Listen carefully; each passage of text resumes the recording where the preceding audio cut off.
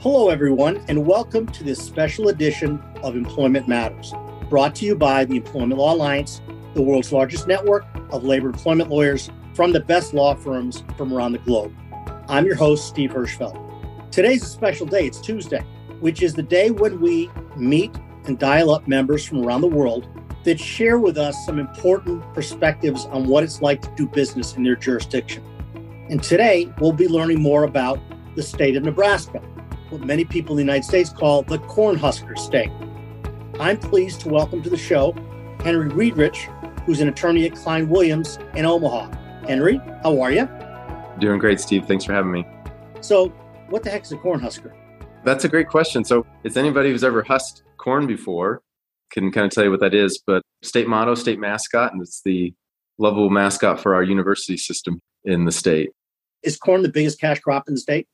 Corn and soybeans are the two biggest cash crops in the state. That's been grown over the last 30, 40 years, but traditionally corn had been the principal crop.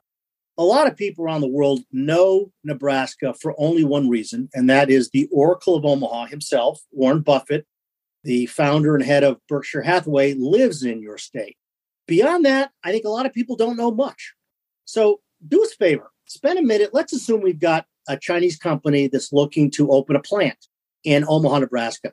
What do you think they should know about what's unique about your state and your jurisdiction? So Nebraska is a smaller state. We have approximately 2 million residents. It's traditionally been an agricultural state, and those 2 million residents are sprinkled across a pretty large area. There's two major towns or cities. Depending on where you live, you might not call them major cities, but in Nebraska we do. Omaha, the metro area, has about 1 million people. Lincoln, which is the capital of the state, has about 400,000 people. And is Lincoln where the University of Nebraska is based? That's correct. Okay, that's the large state institution. That's the largest state institution. Beyond that, it is a state of smaller towns. The third largest city in Nebraska has about 75,000 residents. And then beyond that, it's much smaller town. But 90% of all towns have less than 3,000 residents. And so your population density is low. It's agriculturally driven. And that's what most people think of when they think of Nebraska as agriculture. But our economy has grown, and we have a strong manufacturing sector. And then, as is the case with most states, as the resident numbers have grown, we've got strong finance, insurance, healthcare, real estate industries that have grown in behind that. But still, it's traditionally been an agricultural state, and that still is the major driver. In terms of its location in the middle of the United States, you guys have a huge railroad transportation system going through Nebraska, right? That's right. So Union Pacific Railroad is headquartered in Omaha, and the track runs right across the country. And two of the major hubs are in the state. And Werner Trucking is also headquartered here in Omaha, but transportation is a big piece of it. We're part of the flyover country, but we're kind of proud that we are. If you stop and visit, you realize there's plenty to stop and see and do. Now, being in the middle of the country where you are, people, I think even outside the United States, know what a red or blue state is. Which one is Nebraska? And in what way, if any, does that impact the way a business runs and what kind of issues, legal issues you tend to get? It is a red state. Nebraska is a strange combination politically. It had a lot of populist roots early on in the 20th century, but it is a red state. Generally, you'll find it to be more pro-employer. There will be less rules here in the state than you might encounter in a blue state. They're not out necessarily looking for this legislation to pass. They'll address issues as they think they need to. But you're going to have a business climate that's generally will leave you alone, do your business with less regulations than some other states. What's the cost of living like? How would you compare Nebraska with, say, other states in the country? Cost of living, although it's grown the last couple of years where maybe we're closer to where it should be. But say, for example, in Colorado, housing is probably 30% higher, 30 to 40% higher than the state of Nebraska. And compared to California, the same house that you'd buy in California for $1 million costs $300,000 in Nebraska. Wow, amazing. Well, that's interesting. If I'm looking to relocate, that's a pretty interesting place to set up a business. What's the workforce like? How skilled is it? What types of workers do we tend to see in your state? We do have a strong university system in the state, both the University of Nebraska and Lincoln, and then they have other campuses in Omaha and Kearney. And then we have Creighton University here in Omaha. And then we kind of pull too from around the region up in South Dakota and parts of Iowa, where if people have degrees, they end up in Omaha or in Lincoln. And so we have a rather educated workforce. And that's why some of these sectors have grown as far as finance and insurance. You can find that educated workforce. And then there still is a large portion of the population who They do manufacturing and agricultural type work, but then you complement that with folks who have decided to get a college education. Folks outside the United States are always blown away that with things like non-competes, every single state is different. What's the law in Nebraska right now? Are non-competes and non-solicit agreements even enforceable? And if so, are there any restrictions on them? What's the law like on that right now?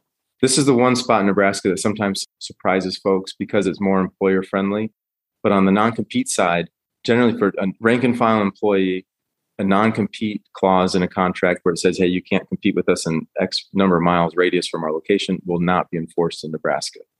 A non-solicit will be if it's tailored to the language in Nebraska's customers they did business with and had personal contact with in Nebraska. If you go beyond that, the courts will say that's not enforceable and they won't blue pencil or modify the restriction to make it enforceable. You just you get too aggressive in Nebraska, you're out of luck on that.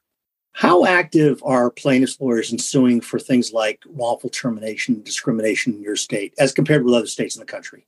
We do not have a particularly active plaintiffs' bar in the state of Nebraska, particularly in employment matters. There's a few and the cases pop up, but I would anticipate you'd see a far less frequency of claims made on the plaintiff side than you do in other states. And then finally, unions. Big deal, small deal, right to work state. What are your rules? What's the trend there like in terms of unionization? Public unions are a big driving factor, both politically and economically in the state. Private unions have waned. And so we see the public union issues popping up all the time, but we do not see a commensurate number of private unions. I don't know the figures here for sure, but I would anticipate that private unionization numbers are below 15% of employees. And are you guys a right to work state? We are a right to work state. Okay. So it does obviously hurt unions' ability to organize there. And you don't see that much in terms of unionization there for new companies in the state? We have not seen drive, especially recently. Usually they're established unions that have been there a long time. There are not a lot of union drives going on for newly unionized employers. Great. Well, listen, this has been really fun. It's great to get to know you a little bit, Henry. And if folks want to get in touch with you, the easiest thing to do is to find Henry's bio by clicking on his name in the description of this particular podcast. But you can also find him and his colleagues from around the world at ELA.law, where you can find a lawyer in all 50 states and over 100 countries. You'll also be invited to our upcoming webinars, download white papers, and maybe the most important thing, give you access to our free online compliance platform called the Global Employer Handbook, which provides you with practical information on hiring and firing and every place else. You've been listening to Employment Matters, a podcast brought to you by the Employment Law Alliance, the world's largest network of labor employment lawyers from the best law firms around the globe. I'm Steve Hirschfeld. Thanks for listening.